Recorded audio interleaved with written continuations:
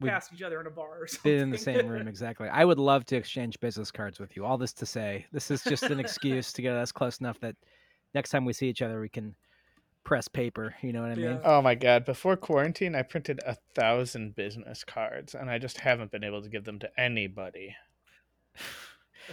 And you don't have that phone number or address anymore, so they're totally worthless. Is this the order of the games that we're going to talk about? No, we can do it whatever. But also, I've got a great joke. Your business card said, Eric, never been in quarantine, Roth, and now they're completely worthless. That is a great joke.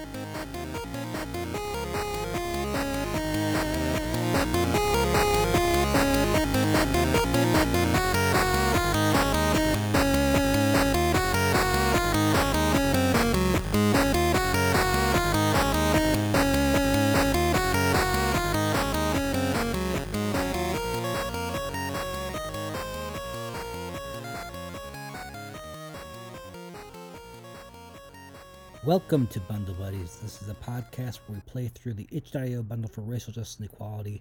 My name is Alex Honnett, by himself this week for the holiday.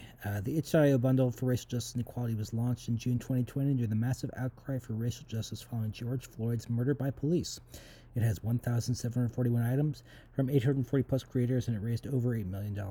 All proceeds were donated to the NAACP Legal Defense and Educational Fund, as well as the Community Bail Fund. This is episode 42, and we have played 119 of the 1,365 games in the bundle. Thank you for joining us today, guys. Just Alex here. Eric and I were in separate states for the holiday this past week, 4th of July national holiday. Not much to celebrate in the national scene of the United States, but that is life. Eric was playing board games in Indianapolis. I'm sure we'll hear all about it next week. I was in Tennessee for our little cousin's, not cousin, geez, my little nephew's birthday. It's his 1-year birthday, for my wife's nephew. That's it, guys. We've got a great guest this week. He is Grayson Davis. He's the third part of Adventure Tuesdays with past guests Ben Vigent and Sarah Shockey. He's a great guy and a fellow Nintendork, which we alluded to last time. We chat about all kinds of stuff, but mostly it's nice to have on a tried and true indoor kid, just like the way I was growing up. So it's fun to hear about that. His cause is the Okra Project, a collective that seeks to address the global crisis faced by Black trans people by bringing home-cooked, healthy, and culturally specific meals and resources to Black trans people wherever they can reach them. Check them out at www.theokraproject.com or at The Okra Project on Twitter. We've donated to them, and if you donate and send proof to bundlebuddiespodcast@gmail.com, we will shout you out on the show. Because it's just me and I don't have the capability to make the kind of banter I do when Eric is here, let's hop right into it, shall we? Hope you guys had restful vacations if you're able to take it off, and that you kept any dogs that you love out of harm's way and indoors away from the fireworks. Okay, enjoy this very fun episode.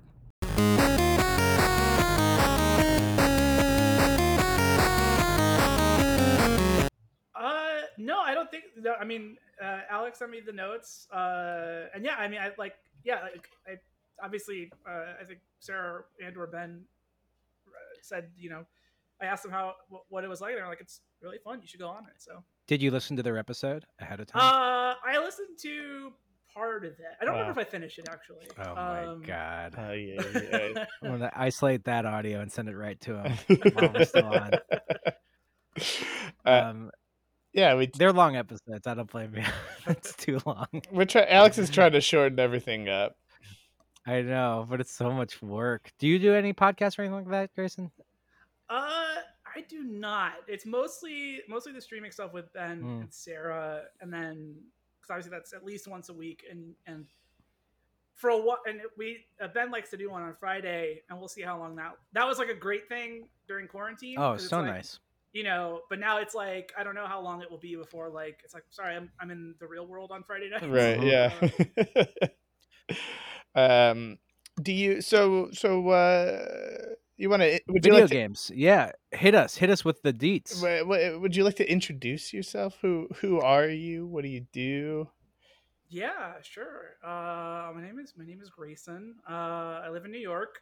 I do, you know, kind of the main sort of fun thing I like to do is I do the Adventure Tuesday stream with Ben and Sarah. In my day to day, I'm a copy editor, which is very boring. Uh-huh. It's like the most It's like kind of creative adjacent, but it's like the most boring thing adjacent to creative work. um, and yeah, I mean that's about the long and short. Well, let's make sure that we like really talk about copy editing, like just really try to divert any sort of conversation that we have that feels like it's going in a fun direction to like copy editing today.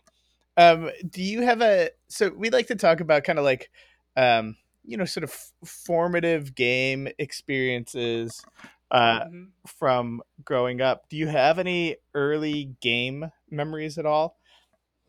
My household was a very big video game household, and cool. I don't know if this is true for younger people, Zoomers, I guess they're called, but at my age, I'm of the age where when you grew up, you were a Nintendo or a Sega household. Like that was, oh my god, yes, recurring conversation on this podcast, absolutely. So we were, for whatever reason, a Nintendo household. Woo! So I remember, I have some of my earliest memories are like just Mario, like just like vague images of Mario. I remember being in the car when I have two older brothers. I remember being in the car when we went to buy Mario 3, and just like a very young age, just having a memory of the excitement in the car of like, holy shit, it's Mario 3. Which that game ruled. I mean, Mario 3 like ruled.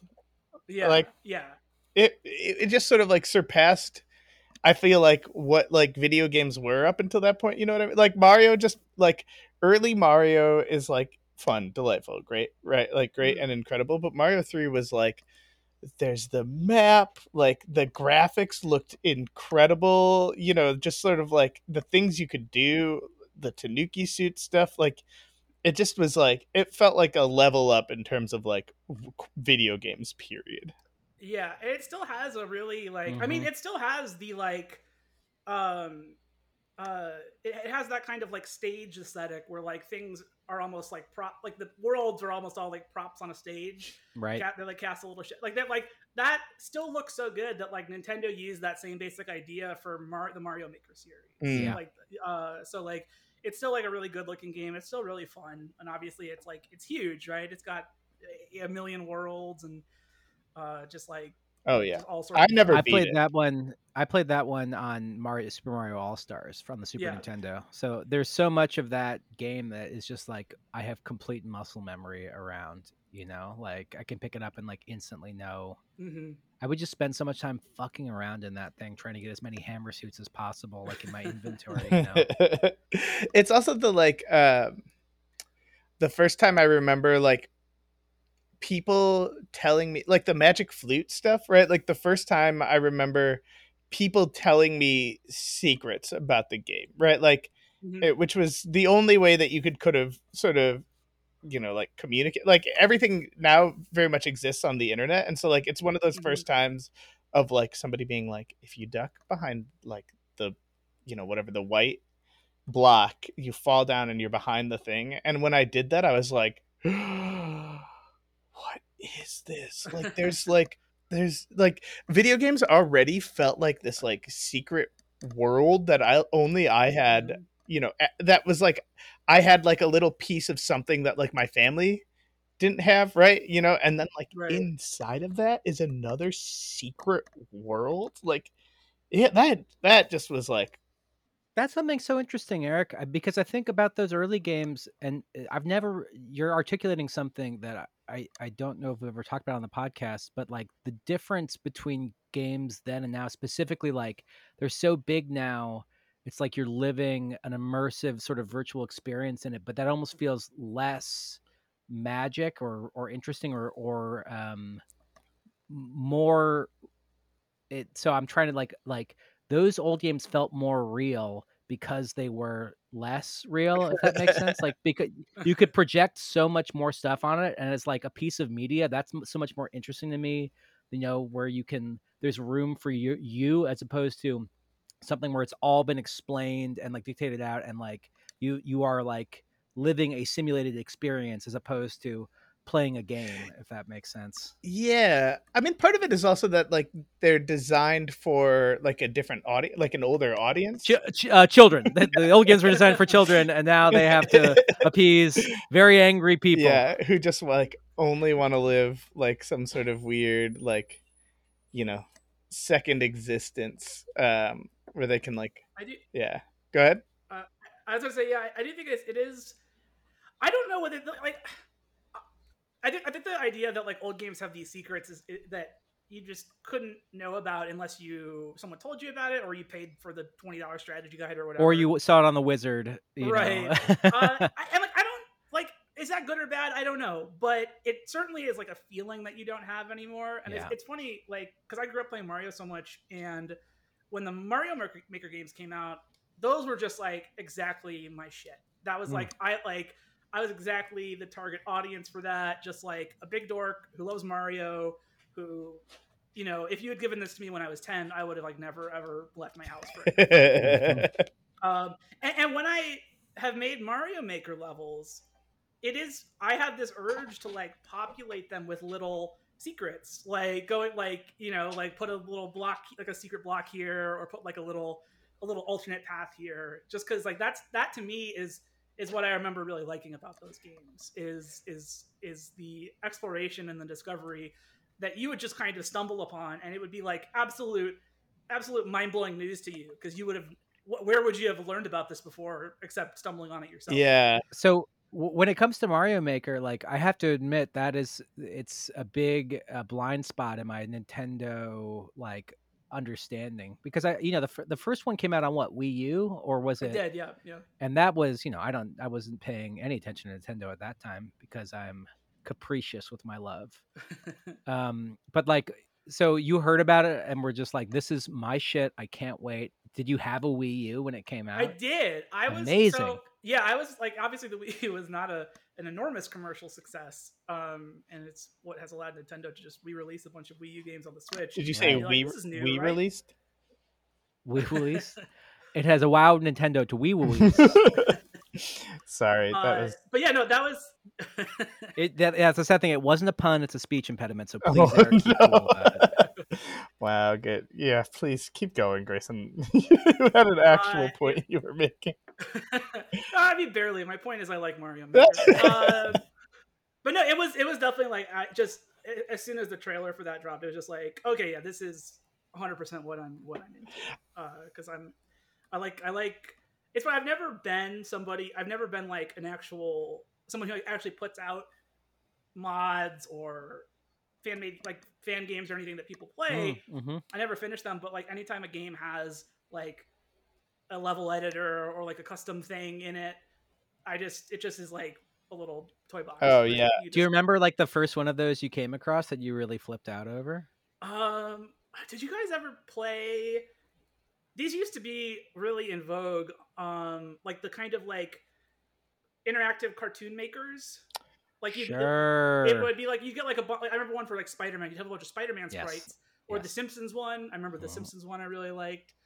And those were just I can only imagine how incomprehensible my like quote unquote movies were at the time. But they're almost literally like the video game equivalent of a toy box. Here's a bunch of figures that you can click and drag and move around. I remember Tony Hawk Pro Skater 2 had a level making thing, which was awesome, right? Like, not only were those games just, they felt so like exciting and freeing, and then it was like, and now you can just like put your own half pipes in like whatever order you'd like, right? Or like you can do this, like you can make crazy ramps that just launch you across like as far as you possibly could. And especially my brother just spent so much time in those places, and it's so fun. We had we had a guest on a while ago who got into design, and like Tony Hawk Pro Skater 2 was kind of like their entry point, right? Like being able to make, kind of those decisions got them into game design. And it's just, that interactivity is so fun. I'd like to have the kind of patience to be able to do that. I mean, even when you're talking about like the software for computers, that idea of like the kids' creativity, make a movie kind of thing. Like I needed it to be a little more kinetic. I wasn't interested in the idea of like being able to tell stories with something else. I wanted the story told to me, which just goes to show that I'm like an incredible consumer of media and not a good producer of it. Which is why a podcast like this is perfect, because it's sort of passive creation. I consume to create kind of a thing. Were you the type of kid that like knocked other kids like block towers over? Like, did you kick over people's sand castles growing up? No, I mean, I was a very much like a soft nerd as a kid, and still am. But it was definitely like, but I was like, I think maybe connected to that, like like a lot of kids were, I was like, we were a Lego household. We love Legos, and I mean, Legos and Nintendo. You guys are my kind of family. That sounds great. And now all that stuff is it's funny. I as an adult, I have, like I said, I never like completed anything. I was never somebody who was like, my goal is to make like a game and release it. I just like these little toolkits that these games will come with. Yeah. And as an adult, I still like those, but like my willingness to spend much time on them has like plummeted. My like attention span for it is just, they're fun to kind of tootle around in, but I'm even farther away from ever finishing a project with one of those things. So you had Nintendo. Did you then go to Super Nintendo? We did. We had the whole you just climbed lineage, Nintendo Mountain. Yeah. Do you have like an unbroken chain? Have you owned everything other than like the DS stuff? I think I've owned every Nintendo console except the Virtual Boy. Wow. Including handhelds. Whoa, Virtual Boy. That was like Virtual Boy was the like early VR headset thing, right? Yeah. Yeah, it was like it had like 3 games on it and they weren't particularly good, and the VR wasn't incredible. No. And if I remember correctly, like it was like you shouldn't let children stare into like bright red laser beam goggles all day. A true disaster. I saw a kid playing on an airplane one time, and I was so jealous. I couldn't believe it. I remember. I don't know if I ever. I feel like I may have tried the Virtual Boy once, right? Because a friend had it, and then maybe like Sega or there was some other attempt at like a VR like in the 90s thing, and I just remember both like. My experiences with either of those things are so vague, but they were very much like I put the headset on and had absolutely no idea what was going, like just was not sure what I was supposed to be focusing on, like what the game was supposed to be. Like it makes sense that those things just sort of like evaporated immediately because I like it was just sort of like even my memory of it is vague. Like when it should be like this immersive kind of like amazing experience, it was just sort of like no, not really, not my thing. It was very much I don't want to call it ahead of its time because it was so bad. It was so bad, right? But like it because it really has been like only until the last couple of years has there been like consumer VR stuff that is pretty good, that like you could and that's another, I mean that's something that I with some friends we got into that over quarantine because it was a nice little one. It's like finally you can buy like VR headsets and they're not $1 trillion and they're actually games for them and stuff. Yeah. Totally. Which one do you have? I recently got the Quest 2. That's the Facebook one, Oculus Quest 2. And it was really good over quarantine because you're cooped up all the time, and so you could kind of like have the sensation of being somewhere else at least. Totally. And you could kind of like hang out with people who you otherwise would only be texting with or chatting with or something. Yeah. Are there any good games on there? I guess it depends on what you're into. There are there are a couple of like social games that are pretty stupid in the sense that like you're just there. So we would play VR chat. I played this with Ben, in fact, where it's kind of like a Second Life situation. Cool. But, you're in VR, and so, but it's because but it's like Second Life in all the ways Second Life is like Second Life, where it's like it's been taken over by like people with weird sexual fetishes, and there's a bunch of like custom avatars that you can get that range from like kind of funny, but like you could be like, what's this, Peter Griffin or something stupid like that, or you could be like a sexy cat girl, or combinations of those things sometime. You can kind of like go to like these little worlds, which are sort of the equivalent of chat rooms. Like it's like, let's meet here and talk and interact. And some of those are like clubs or like a cool apartment or something. Yeah.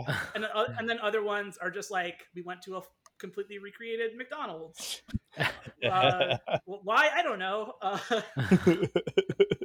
So that one is as fun. I guess it's as much fun as you would have being stupid with your friends, which I guess is a lot for a lot of people. Totally.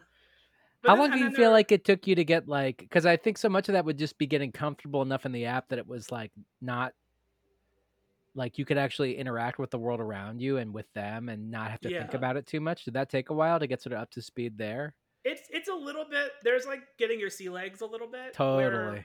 One is like your brain doesn't like it at first because it's obviously visually it all makes sense, but obviously like the movement isn't quite right and your brain doesn't like that. Different people have, I guess, different. Some people it's they get more motion sickness, or some people get less. And then obviously there's just kind of getting familiar with like moving around and interacting with stuff and in the way the game wants you to do it. That my only experience with VR, I played Skyrim one time in a VR headset, and the movement made me really dizzy. Or like like the default in there is that it like jumps you around places as opposed to like letting you move through it. But just moving through it with all that without your body moving really like fucked me up. It's crazy. I played it's something, a game where I was like a spaceman jumping from asteroid to asteroid, but as you jumped, your body would rotate like upside down and land, and that would be your new like positioning. And so I felt like I was spinning around, but my actual body was like so anchored to the ground that after like a couple minutes of that, I like legit felt sick. And it's like true. It's like truly impressive how your brain is like on one hand so convinced about your position, and on the other hand just truly bewildered. And it's just like, and the response is just like, I am sick now. It's one of those things where I think VR is really fun, but like it is one of those things where like if you're gonna try it, you have to commit for a second. You have to be like, all right, your first foray into it might be a little rough, but like if you like it, just like take a break, don't throw up, and then come back to it later, and it'll eventually kind of sort itself out. It'd be great if our bodies made you feel good in that dissonance. You know what I mean? Instead of getting sick, it's like, oh yeah, tingling. Oh yeah, this is nice. I sent Camille my wife Camille a video of somebody doing like a skydivey kind of thing and just straight up jumping headfirst into their television and smashing their TV. And she like loved it in a way that made me feel bad. Like she was like, I truly love this. In like, you don't understand how much I appreciate it. And I think it's just sort of like from her having to like spend quarantine with me playing so much Rocket League and Apex Legends. She's just like, I just want you to jump your head through the television right now, please. Do you have like a favorite all-time game, Grayson? Oh God. I mean, the one that immediately jumps to mind, and maybe this is like 90% nostalgia, but if it is, I don't care, is Mario 64. Like that was the one, like I can still fire that up and just play it for hours. I did. When Nintendo re-released it, I was like, here you go, here's $60. Like, or however much it cost, and immediately just played through the entire thing again. I love that. That I mean, yeah, that game is Mario 64 was one of those ones. The N64 is maybe the one I have the most nostalgia for. That Yeah. is like that. Like I think if I picked it up again, I don't know if I'd love it as much because I like Mario 64 a lot. But when Banjo Kazooie came out, I was like, oh, this game rips to me. Like that game really made a lot of sense, and I played a ton of it. But all the 64 games, man, those games, I think have aged so much better than so many PlayStation games, you know, because the graphics weren't going for like total realism. Yeah. Even I guess even something like GoldenEye, where it's like the graphics now look like shit, but the gameplay was so revolutionary that you didn't care at all. You know, it was just like everything was so well made comparatively. I wonder There's how. definitely- Yeah, go ahead. I was gonna say there's definitely some of these. I remember talking to a friend once who didn't like grow up with this stuff, and he played Mario 64, and he just thought it looked like a weird toy box nightmare. He was like, it's all like low poly squares and triangles, and he's just like, this looks so. He described it almost like a scary game. Like, but I do think, I mean, yeah, a lot of those games. I mean, some of the games we played for this episode harken back to that style, right? Where it's like there is something appealing to it, I think, outside of the nostalgia appeal. Like there is a design to some of those games that just looks good independent of the time it was made. Like Banjo-Kazooie still looks like it's like colorful and fun. You know, it's still got fun characters and it's still fun to run around. Well, and the fact that it was like console, and so they had limitations to work within. So they still had 3D graphics, but they could never make things like hyper realistic or super duper huge the way they could on, you know, CDs. So like the efforts on CD based games, I think, to make things look like as real as you possibly could now are sort of like laughable a little bit versus like Nintendo being like, look, this is what you got. We kind of goofed on this generation by sticking with console, you know, like in terms of what people want a little bit, you know, what it turns out like a serious gaming community is looking for. Having said that, like this is, you know, these are the brushes you're painting with, and I think it's stronger as a result. I don't know. I felt like everything on there still looks pretty cool. I mean, yeah, that first. Do you guys remember playing Star Fox for the first, like Star Fox 64 for the first time? Yeah. Oh yeah. And like feeling like it was just like the realest, coolest thing in the world. And now if you look back at it, it's like, oh, you're like flying like a letter W. Like you're not. It's just like, I don't know. That first time. That was also one of the first games that you could play co-op, and like.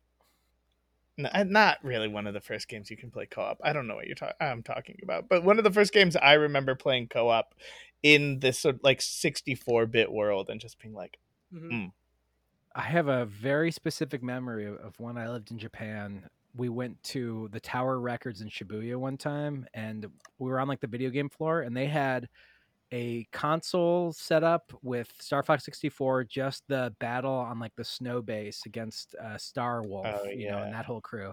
And I played that over and over again for like 45 minutes.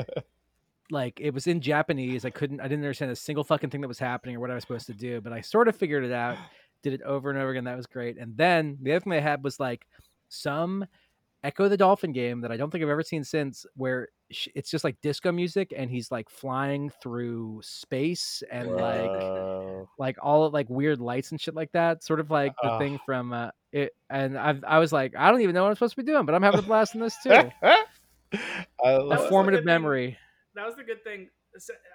Sega would eventually put out just like the weirdest Sega games were way weirder than the weirdest Nintendo games. Completely. Yeah, it's just like this makes absolutely no fucking sense. Yeah. Well, even down to like the Yakuza games now that are just like so strange. That's Sega, right? Like all those games, the Yakuza games. I don't know. I'm pretty sure, but God, I hope I'm right. Have you ever played any of those, Grayson? No, I've heard they're really fun. I think in my head, I remember like seeing them and I was like, oh, this is like kind of it just looks like you run around, you beat people up. But like then I heard they're more than that. They're fun. And there's some critical consensus about it lately that I've heard. It's like I felt the same way. Where it's like I don't want to play Grand Theft Auto. What you're like, a Japanese, badass kind of a thing. And now it's like no. There is a lot of weird shit going on underneath the hood here. Cool. I know. I'm excited to play it. Eric, let's this new tradition. Instead of Bundle Buddies, I'll come over on Sundays and we'll play Yakuza for 2 hours. Wait, so are we canceling the podcast? Is this the last one? Yep, this is it. This is the last one. Wow. All right, cool. Okay. I know. All right, Grayson, you better fucking bring it for the second half of this podcast. 'cause- Yeah, you guys better get ready for Yakuza cast coming. Never.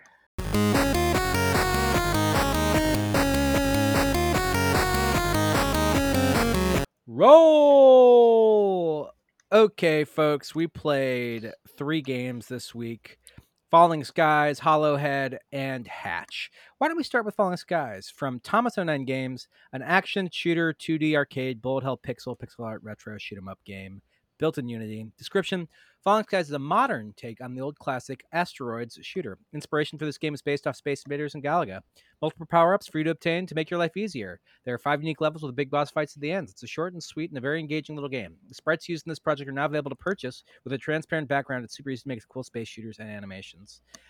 You know, I think that description really covers it. It's really it's an asteroid like you're flying around, you're shooting other I don't know, spaceships that are coming down to you.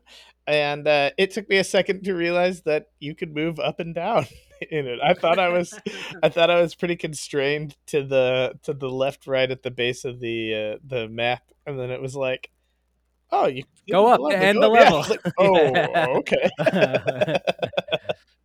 Yeah, Grayson, what'd you think? It's funny because it's such a simple game that like it almost feels like a proof of concept or like a student game or something. Yeah, completely. And just that it's like it's a real you fly around, it's 2D top down, you fly around, you shoot spaceships. But like I played through it twice. I finished it. And I was like that was kind of fun.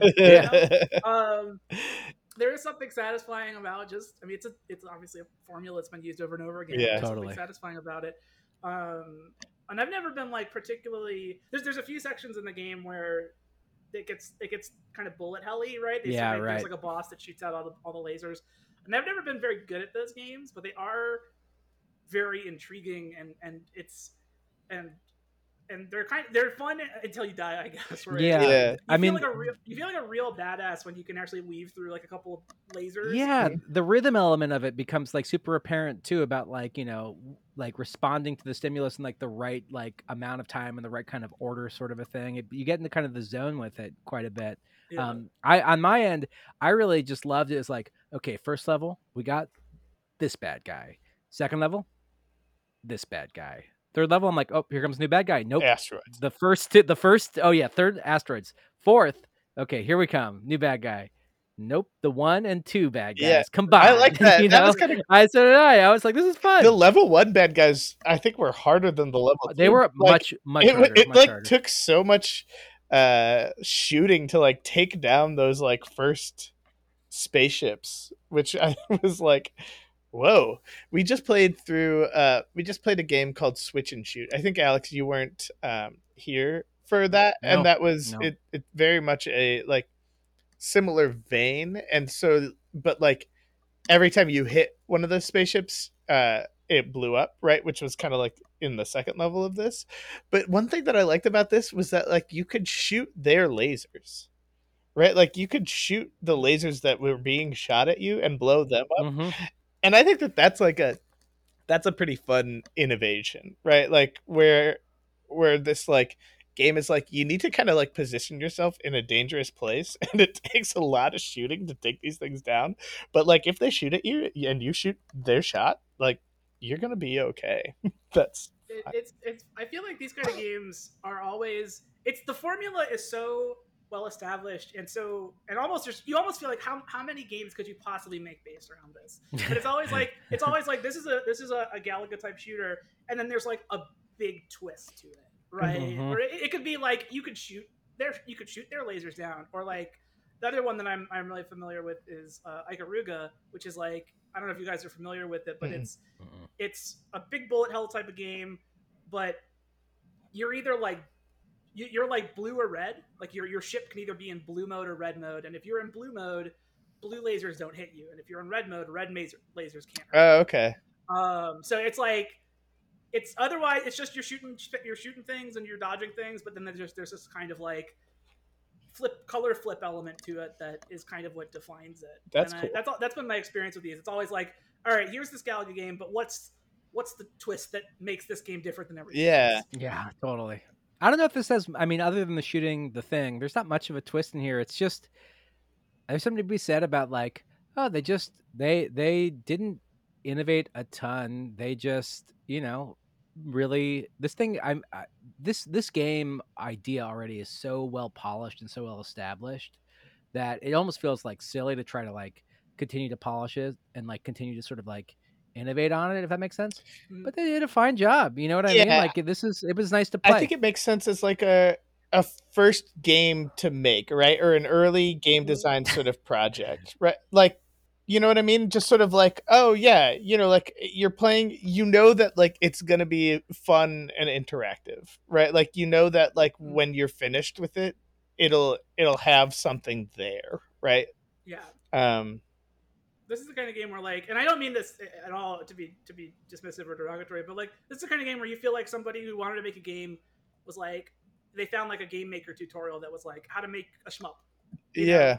And then they followed it, and the objective is almost like just here's make 5 levels, not a long game, and just kind of like try and nail it, try and make the movement feel right. Yeah. Try and make it a nice solid little product. Yeah. Should we get to final thoughts? So what we usually do is we sort of give our final thoughts and then give it a pass or a play. Grayson, you're a guest. You want to go first? Sure. I think,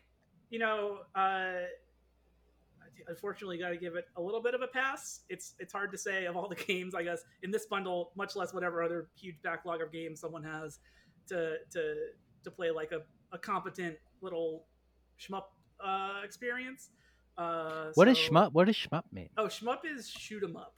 Oh, that's cool. It's shmup. Yeah. Shmup. So yeah, I would say good job, but maybe there's probably other games you could play. Sure. Yeah. Alex, you want to go ahead? I'm also a pass on this one. It's charming. It's cute. If you like arcade style games, give it a shot. But we've played this version before, and there's nothing that's happening here that is like so crazy, sexy, cool that like it makes me want to, come on board again, if that makes sense. Yeah, sure. It's fine. This is nice. It's nice. I think it's a cute little game. You can shoot spaceships and fly around.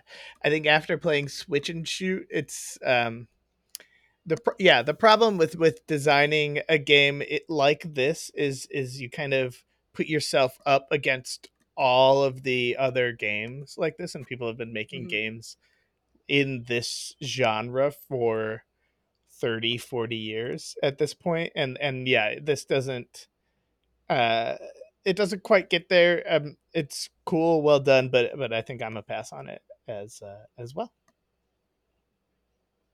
So is that 3 passes? Does that developer get like executed? What is, like... Unfortunately, it means they have to stop making games. Oh, no. It's no. We hate to do it, but itch has given us that power. So no, it doesn't mean anything. We used to have sound effects that I'd play whenever that happened, but that felt like a lot of work, so I stopped. Well, what really happened is we had all these like cool sounds built up, and then my computer crashed and we lost all of them. And so I was like, oh, well, it's a sign to stop playing with God. Next up, we had Hollowhead by Rubeki. The next 2 games, both by this developer, kind of completely at random. But that was kind of fun to play 2 different games from the same person. This is an adventure survival 3D first-person horror short single-player Unity game. Good Samaritan decides to help a fellow man after hearing a scream in the apartment garbage chute. Things don't seem the same as they used to in the hallways, though. Hollowhead Director's Cut is a first-person horror adventure game with PS1-style graphics. Experience a dark, intensely oppressive atmosphere and theme, not just a jump-scare mage. This one may stick with you after playing. Lovingly made for the haunted PS1 Game Jam, now releases Director's Cut with new content, lore, and challenges. We have played not a ton of horror games in the bundle so far. I know there's a couple, but this is probably maybe our second or third, Eric. What do you think? Yeah. We've done like a couple clicky ones. Yeah, that were like spooky that way. And then we've done a couple of these sort of like first person, sort of move around through a strange space kind of things. Which is very much what this is. Yeah, and this is creepy. Yeah, it was good. It like it was good mood too. very, very, if the two, having played now 2 Rebecca games for this, like Rebecca's got kind of a good feel for mood and tone, I think. Like up top, the sound design and kind of the light, I thought the lighting was a little too dark up top, just sort of like it like was too dark on my computer as I was sort of moving around in there, and then you turn on lights and stuff like that, but like the dark was a little too dark. Like it was just like I don't know if I'm moving in a direction at some point. That said, that like I think it's also interesting.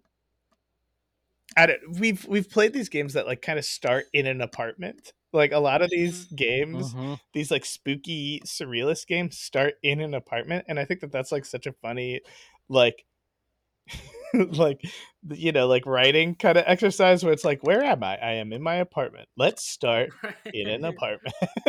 But like there is something really, really strange about like being in a familiar space, making a familiar space unfamiliar to the main character, and it does lead to like this kind of like very eerie feeling. What do you think as you played this, Grayson?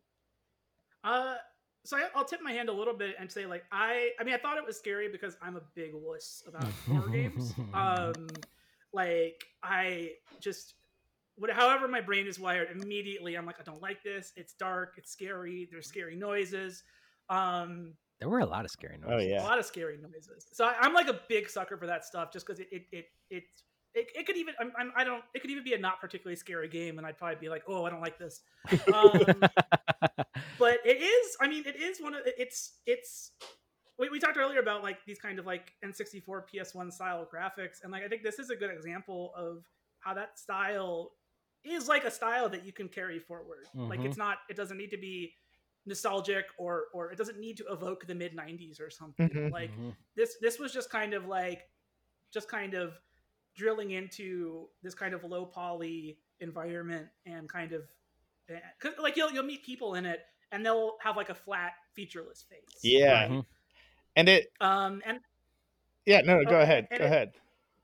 And I think if this were like a modern game and they had like a fully kind of like modeled like high polygon count face, it's a different effect than somebody who has just kind of almost like a flat canvas for a face. Totally. So I think it really, I mean, and I think a lot of horror games kind of originated from this era as well. Like it was almost like the first time you could make a horror game that actually scared people. Kind of like the Silent Hill sort of stuff. Yeah. Like you couldn't do like asteroids but horror. Like it just like it didn't have, there wasn't just enough there in the toolbox yet. I don't know about you guys, but like, the mood at the beginning was pretty spooky or whatever. When a little bit of spoilers right here, and this is probably a game worth your time to play if you like little spooky games. It's very small, it's very sweet, but picking up the flashlight in that thing, you know what I mean? I was like, oh man, yeah, the way that the way this looks is scary right now, and you're walking around, and then when I was coming back up the steps after going to talk to the concierge guy who like tips his hands so much in this weird way, it's like that he does that weird he's thing. like but there's just that guy sitting on the stairs, and it's like that's one way to block off the area. You know what I mean? Just put a guy there who's like, I'd get out of here if I were you. You know what I mean? It's like so scary, that idea of like a guy, you can't move past him, he's just sitting there, no face, telling you like, yeah, I'd go check this other thing out. And then you go down there and there's no way to go any further. It's just, it's spooky. Wait, did you finish the game? I did not. Okay. Me neither. Did you finish the game? I got lost. I got lost a couple times. I got lost. It does become a maze. Yeah. Of sorts, which I think it's up for, like the game description. I think even mentions that it's not like it's the game's misleading about that, or throws in a random kind of maze sequence that's but especially for a game that otherwise is like unpleasant to me, just because I'm like not it's like this is unpleasant and scary. The maze section definitely brought some tediousness to it. Yeah, that's sort of why I stopped playing it. Right, I was like, it's spooky. I'm lost in this hallway. I don't, I didn't have the patience, and the sort of like the mechanical aspect of moving through the space wasn't as like tactily satisfying as like some other games with a little bit more polish on them. So it was like, okay, I'm already a little like, it's spooky and I'm having a hard time doing this. Like that's enough for me to kind of be like, okay, cool, I've played enough of this to. But did you say that you beat it, Grayson, or no? No, I got out of, I guess, there's like a kind of intermediate maze area. I managed to finish that. I was like, all right, I'm gonna give this game an honest shot, especially as somebody coming into it already not a fan of horror games personally. I was like, I don't want to be unfair to this. I'm gonna give it an honest shot. And then it just I eventually hit another kind of obstacle where I'm just like, oh, I can't do this. So I did YouTube the last like 20 minutes. Totally. Oh, okay. Well, I was like, I wonder. I say that to the game's credit, where I'm like, I do wonder. I was like, I wonder how this ends, I think it's funny because like the thing that I was really liking about it was just the vibe and the mood. Yeah. What I came to this thing for was not to have my like little puzzle brain tickled. You know what I mean? So if they had just continued for that to the place where instead of being like scared, I was confused and like trying to figure it out, and like that totally brought me out of the moment. Like there's a moment when I was like wandering around the maze a little bit, and I walked up to this door that's like a spooky door. I'm like, okay, cool. I made it out of the maze. I'm gonna go talk to the door, and the door gave me like a riddle, and I was like, I don't want to solve a riddle. Like I just want to go through the spooky door to the next spooky thing right now. Don't make me do that. And that's when it kind of lost me a little bit. Should we get to final thoughts? Yeah, my final thoughts on this one. I don't play a lot of horror games, so to feel genuinely spooked by a game that wasn't Potato Thriller was a real welcome experience. Maybe I'll go back to it and finish it sometime, to get back through it. But there's like a nice creepy vibe in this, and if you're into that, I would dip your toe in. It doesn't seem to take very long, and if you're familiar with the genre, you might like it. Grayson, what about you? Yeah, I mean, I'll say it's very much like a not my cup of tea, but I think this is the kind of thing that makes these bundles so fun to play through. Is it really is like it's a nice, solid little moody experience, and I think if you really like these kind of games, maybe you'll play it start to finish, and if you don't, like play it until you're done with it, and you'll probably have experienced at least a little bit of the vibe that it has to offer. And yeah, so I'll say what an excellent framing of a review. I just want to say, yeah, no, this is the thing that makes these bundle games fun. Ugh, very well. I'm on the same page as you two guys, right? It was spooky, and it was spooky in a way that felt very, very intentional or well done, right? Like this is a designer that is focusing on mood first, right? And maybe some of the gameplay and writing stuff, kind of second. But I think like as far as like, an interactive space to move through and like feel genuinely like creeped out by, like this is well done. You should give Hollow Head a shot. That's a triple play, baby. Oh, from a triple pass to triple play. That's the kind of peaks and valleys that you'll get on Bundle Buddies and soon on Yakuza Buddies. Yakuza Cast. Final game, also by Rubikey. Rubikey, thank you. I hope you listen to this podcast because we played 2 of your dang games. This is Hatch, an action-adventure 3D platformer with exploration, fantasy, and first-person elements. Also made in Unity. The description really cracked me up. Estimated playtime, 30 to 60 minutes or more. Climb by jumping on angled walls. That was it. So this was interesting. This one is less. This kind of reminded me of that pack of walking simulators that we played. Yeah. Eric. Absolutely. Although with a little more intention and a goal in it, but the graphics were kind of similar, and the sort of vibe of this weird, like non-real subliminal world was very cool. Yeah. So it's funny that that the description of Hollowhead is intensely oppressive atmosphere, when in this game you are actually in an intensely oppressive atmosphere, which is that the half sun will kill you if you stand in it for like 3 seconds. Like, it's so fast. I mean, like, this game is the vibe is cool. Like, it's also, again, the mood is weird. You're hatched as this little egg. You like come out of an egg. You're a man. You're walking. Everybody around you is dead, and there's somebody that's just like, watch out for the half sun. And like, I feel like I'm in a like like prog rock album cover, just trying to like. Because I had a like. I guess maybe this is in the same realm as prog rock. It feels like a 70s like sci-fi short story. Yeah, completely. Like it's a little weird and fantastic, and not. It's obviously it's not. Yeah, it's like it doesn't feel like there's a concrete plot or anything to follow here. It's just all very evocative and strange. And I do think that as like a piece of game design, it's like it's weird in that the two rules are basically like you can climb on angled surfaces and the sun kills you. Yeah. And those are two things where I'm like, I don't think I've ever played a game like that. No. You know, and for how kind of novel those ideas were, it's just two things that you have to remember, really. And they come together in a pretty I thought it was fun. I thought it was a fun game. I beat it. Yeah. I got all the way You to the beat top. it? Holy shit. Yeah. I got stuck very early It was hard. I mean, it was pretty. Yeah, it was actually pretty tough. Grayson, I love you coming to the podcast with your incredibly well-articulated takes, and also you're like, I should give this game its due because I'm a guest and this is the job. And Eric and I are like, fuck it, it's hard. I don't like it anymore. I'm the same. I'm the exact same way. I really appreciate our guests like really tackling the objective, because like I think it's nice.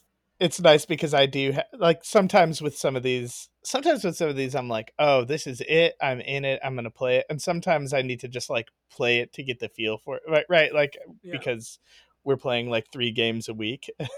Whereas like, yeah, no, I mean, I mean, honestly, I think this is something a lot of people who play a lot of video games have come to terms with, is like, you'll have 7,000 games on Steam, and then you'll have the 50 games that were free on the Epic Store this week. And sometimes it's like, well, I just want to boot this up and see what it's about. Yeah. You know, I'm not going to beat it.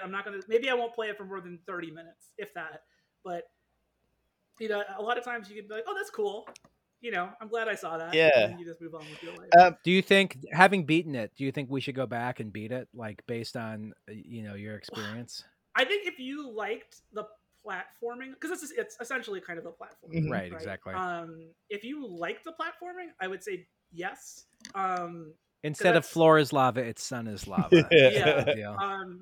And I did kind of get into it. It's a weird game. It's because it's like you're like scaling these like very slightly inclined walls, and sometimes in very strange ways, just having to like leap off a wall and do like a floaty movement around a corner to catch another wall. But if you didn't like it, it's just a lot of that. And it eventually gets pretty tough in the sense that you're just like, the jumps get a little bit more precise, and it's very long. Like it's a game where you obviously climb from the ground floor to like an extremely high height. Yeah. And then and you I didn't realize this at first, but there's a I think you press R to reset your position. But I got so high that if I missed a jump, I would fall off, and I would fall for like 15 seconds. Oh God. Because it was so high up, and I was like, I can't believe I have to wait for myself to fall like to the bottom of this world before I can like reset and go up. But it's like, oh, you can just press R. Just like really have a long time to think about that fucked up jump you just did. It's like, wow. Should we get to final thoughts on this? Yeah. I'm a play on this sucker. This is cool. I like walking simulators. If it sounds fun and kind of platformy and interesting, but I'm gonna come back. I'm giving the old Alex Honnett promise that this podcast will be a Yakuza podcast in a week, and that I am gonna play through the rest of Hatch because I really did enjoy what I did play, and I want to keep on going. Grayson, how about you? I'll give it a play as well. I mean, like I said, I beat it. I thought it was pretty fun. It is also, I think, even if you don't like the platforming of it, the first 5 minutes of it is maybe the game's big kind of overture. It's like immediately you're put in this strange situation. There's this cool half sun that you're trying to avoid.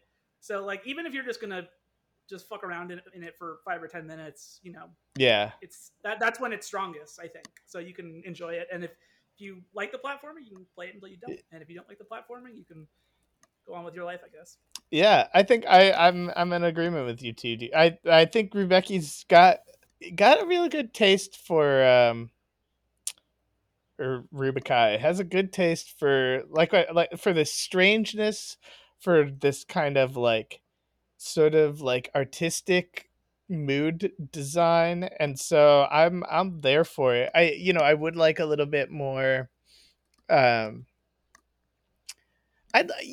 a little bit more polish on the movement of the character and that sort of stuff, but there's something there. It's very strange. I got immediately stuck in this, not immediately stuck, but like I made it to a platform where I just like could not figure out how to continue to ascend at some point. And then it like kept maybe like re-saving me in that spot, right? Just sort of like I was just like, it was as high as I had gone, right? And so I think that's kind of where it sort of sets your like restart point, and it was just like I just cannot. And then like, so I think for me that was like, a personal kind of like, all right, I sort of play these games for the bundle until I get stuck for long enough to just sort of be like, I'm good. But yeah, no. So this was cool. Rubikai has a game called Lauren's Lure that is, there's a free demo you can play on itch.io, and it's a moody climbing game where you have like 2 pickaxes that you use to like climb on a wall and like leap and stuff like that. Okay. So that sounds cool. And that also might be kind of an interesting one to try playing on VR if it, like to have that kind of immersive experience. Oof. Can you just play whatever you want on VR? Just like use it a monitor if you wanted to? So you yes, and you could project like a flat screen thing into your VR cam. It wouldn't be in VR. It would just be like you'd be in a virtual space looking at a flat screen. Yeah, totally. But you could. I have actually played there's a VR climbing game. There's a lot of VR climbing games actually, because it's one of those things that is immediately easy to do in VR, and it's very intuitive of just like, oh, I can use my hands to climb things. Totally. And they're pretty fun because there's a sense of, you get a sense of the height. Like if you look down, you get your brain is fooled into thinking you're 1,000 feet off the ground. And they're pretty fun. Amazing. Speaking of pretty fun, Grayson, thank you so much for being our guest. Oh, you crushed it. Of course. What a blast. Do you have any projects you want to plug or anything coming up? Where can folks find you online? Tell us all the Grayson stuff. I would say if you want to hear more of my beautiful voice, especially if you like Ben and Sarah on this, you should follow twitch.tv ps_Garrick, ps_GARAK. We mentioned this earlier. We do Adventure Tuesday every Tuesday, where we play through old adventure games like point and click Sierra stuff a lot of time. That's that sort of genre. It's a lot of fun. It's kind of like we do jokes and we talk with the chat. Very interactive, very fun. You can find us there. I drop by every time and again, and it's always an absolute blast. Oh, very fun Twitch stream. Fuck. I fucked up. We didn't talk about copy editing once this entire show. Oh my god. And I kept on making that stupid Yakuza joke too. We suck. Grayson. That's all right. I'll mark up Alex's show notes. I'll send them. Oh hell Thanks so yeah, much. hell yeah, Grayson. Grayson, please don't do that. I have enough going on, man. I know they suck. What a blast! Thank you for playing these games and really outplaying both of us. Thank you for like doing our jobs better than we did. I really appreciate it. Thanks for having me. Yeah.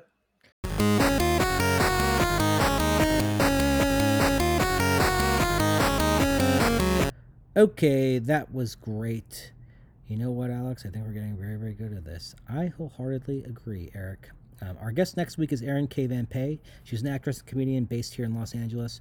We talk all kinds of stuff. She's a lover of RPGs and grinding, all those fun things. The games we play are Sound Striker by Shift Back Tick, a minimalist, abstract, atmospheric audio binaural exploration, nonviolent adventure walking simulator. Forget the Brakes by Farron Bartholomew, an action brakes drifting multi-track rail runner. And I'm Bored, Let's Explore, in parentheses, Ruins, an exploration fantasy adventure game built in Bitsy by That Guy NM. Like and subscribe to us on Apple Podcasts. Leave us a review there, please. And track us down on the web at bundle_buddies on Twitter. That is it, folks. Sorry for the abbreviated intro, but I'm just not that creative, and I'm hot in the South. We love you. Have a wonderful week. Talk to you soon. Bye.